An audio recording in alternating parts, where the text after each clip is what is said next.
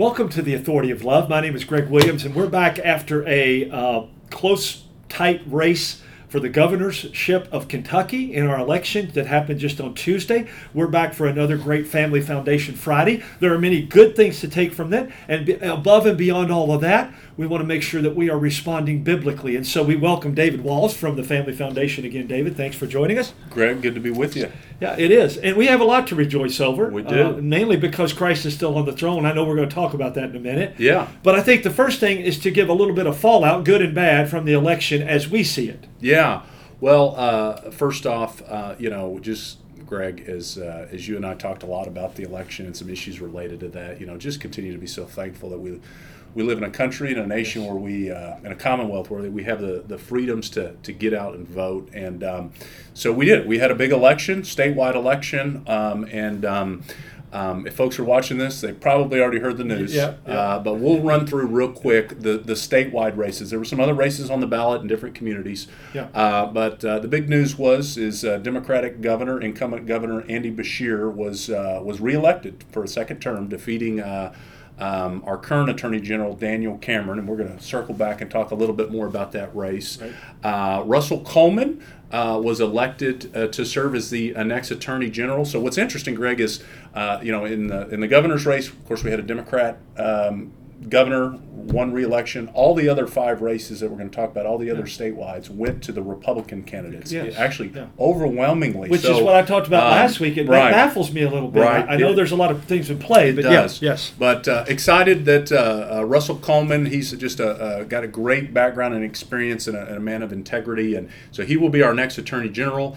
Michael Adams was re-elected to be the second term for Secretary of State.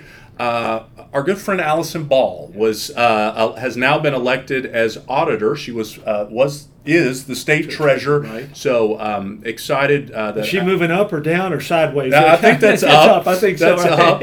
Yeah, but wonderful. important position, and she's just strong believer, rock solid on important issues, and so she's going to be serving as auditor. Jonathan Schell, who was elected to be the next agricultural commissioner. He served in the House and just has a great pro-life, pro-family record. Mm-hmm. So excited that he's going to be the agricultural commissioner. And then Mark Metcalf has been elected to serve the next state treasurer. And as Greg, you already mentioned, we sent out our Let Us Pray devotional. Encourage folks to sign up and get those if you don't.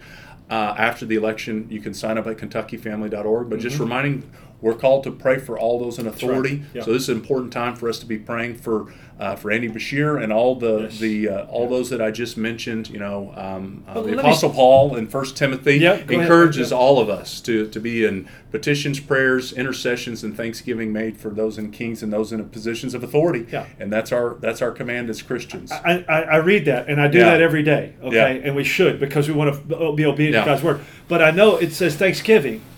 That's sometimes difficult, but it doesn't say support. Right. And so I think that's where we've got to be careful not to say, well, we just let them do their thing. Right. And that's part of what I think you've got. Specific prayer. We need to be praying that they see the light for one thing, right? Know the Lord and love the Lord and seek to honor Him in the policies that they're supporting and to understand what the role of government is to promote justice, biblical justice, and to punish evildoers. And so our prayer is that all the elected officials, all those in authority, federal, state, local level, would submit to God's authority as the positions of authority that they have been. They are shepherds that God has placed in positions of authority to serve their fellow man in the important role of government. So we encourage. Very good.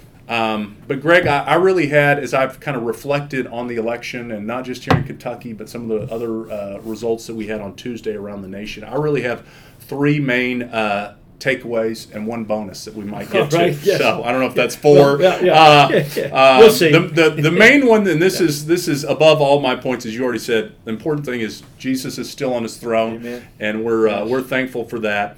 But look, here's the reality. Point number 1. There is no doubt, and we have to be sober-minded, and we have to be truthful about this. The reality is, a pro-abortion candidate, Andy Beshear, ran a pro-abortion campaign and was reelected. And honestly, it was somewhat close, but it wasn't even as close as some of the polls were showing that it was going to be. He won. He won the race. Yes. And that has been multiplied around the nation in the last few election cycles, whether it was some of these ballot initiatives, what happened in Ohio with them passing their pro-abortion constitutional amendment. We might talk a little bit about that. Some of the other races. The reality is, Greg, the culture of death, the pro-abortion forces are on the march. And there's a lot of dynamics that are going into that.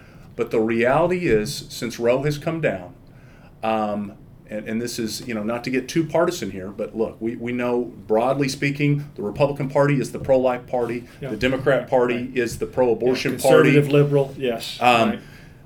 Democrats have said, we want to make the abortion issue central to how we're going to win elections. And that's what they've been doing. Not only have they been doing that, they have been putting significant resources behind that. Right. If you're here in Kentucky, you saw the ads. You saw Governor Beshear messaged heavily. Planned Parenthood supported him to the tune of millions of dollars, pushing back against pro-life laws that we passed here and pushing back against the pro-life record. And what was of the Attorney response? General. We talked about this as well. What was the response of the in this case, the Republicans or the conservatives? Right. What was their response to that? They backed away from it. Thank you, Greg. This sets me up for point number two. There you go. If we don't engage and fight in the battle, we can't expect to win.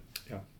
And unfortunately, we have truth on our side. Honestly, we do. And I'm not here to get into specifics about how any one particular candidate ran the race. Right. But here's what I've seen in Kentucky, whether it be the fact that our Amendment 2 efforts to support that we got vastly outspent 9 or 10 to 1. Most of that money coming in from outside of Kentucky. Right. Daniel Cameron got vastly outspent by Governor Beshear. A lot of that money promoting the pro-abortion side. The reality is, the left is making an issue of promoting abortion and seeking to deceptively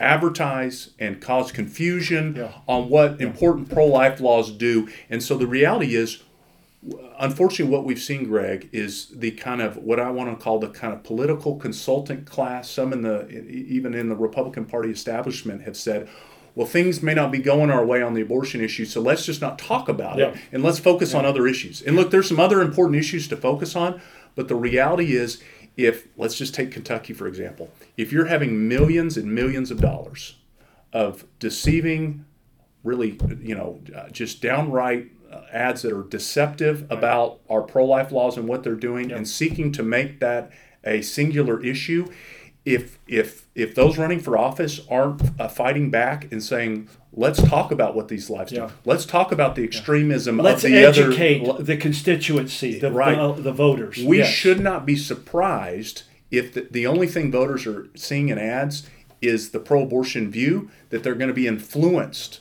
to go vote in that perspective. And so that's the reality. My takeaway is not, look, I think maybe the needle has moved a little on the issue since Roe came down and since these pro-life laws went into effect, like here in Kentucky, and folks really had to understand that these laws are in effect now. Yes, and we're thankful for that because lives are still being saved here in Kentucky because of those laws. But the reality is, I don't think the dynamics have changed all that much.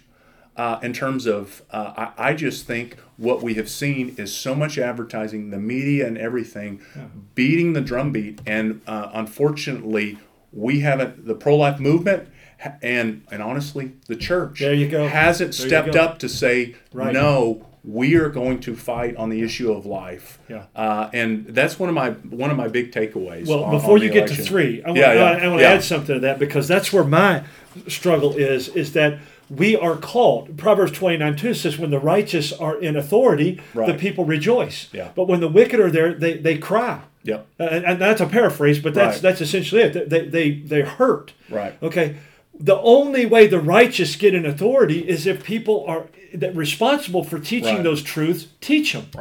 And that's where I think we failed, because I had in Amendment 2, and even on this, I had people, because they know what I do, ask me, well, does that mean that abortion is completely out the door, and these kind of questions. I go, where do you think the Lord stands on this thing? Yeah. Where does the Word stand? Right. Yes, it should be completely out the door, and we're afraid to stand on that because we have been easily deceived because our teachers and preachers have not stood and taught that. Right.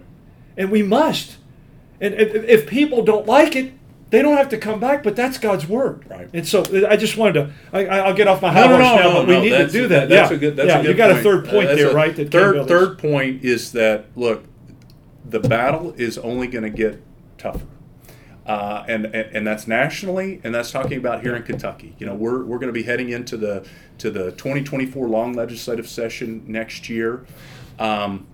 And one of the things that the Family Foundation and others will be advocating for is, look, we have got to move the ball forward on the pro-life issue and have a bold pro-life agenda and move forward. Yeah. Because in the vacuum of not saying anything or saying, well, let's just keep the status quo, we're going to continue to hear this drumbeat of, and again, not to go through all the stuff that we talked about in the campaign, exceptions, rape and incest, all the focus on issues that completely miss the mark about the heart of what the movement to end abortion is about: to save unborn lives, to come alongside pregnant women, to save lives, to help families, to help marriages, to provide the help and resources that are needed so that abortion is not just illegal, it's unthinkable in the hearts and minds. We've got to have a bold agenda moving forward, and we're prepared to be a part of that conversation as we move forward. So those are a couple of my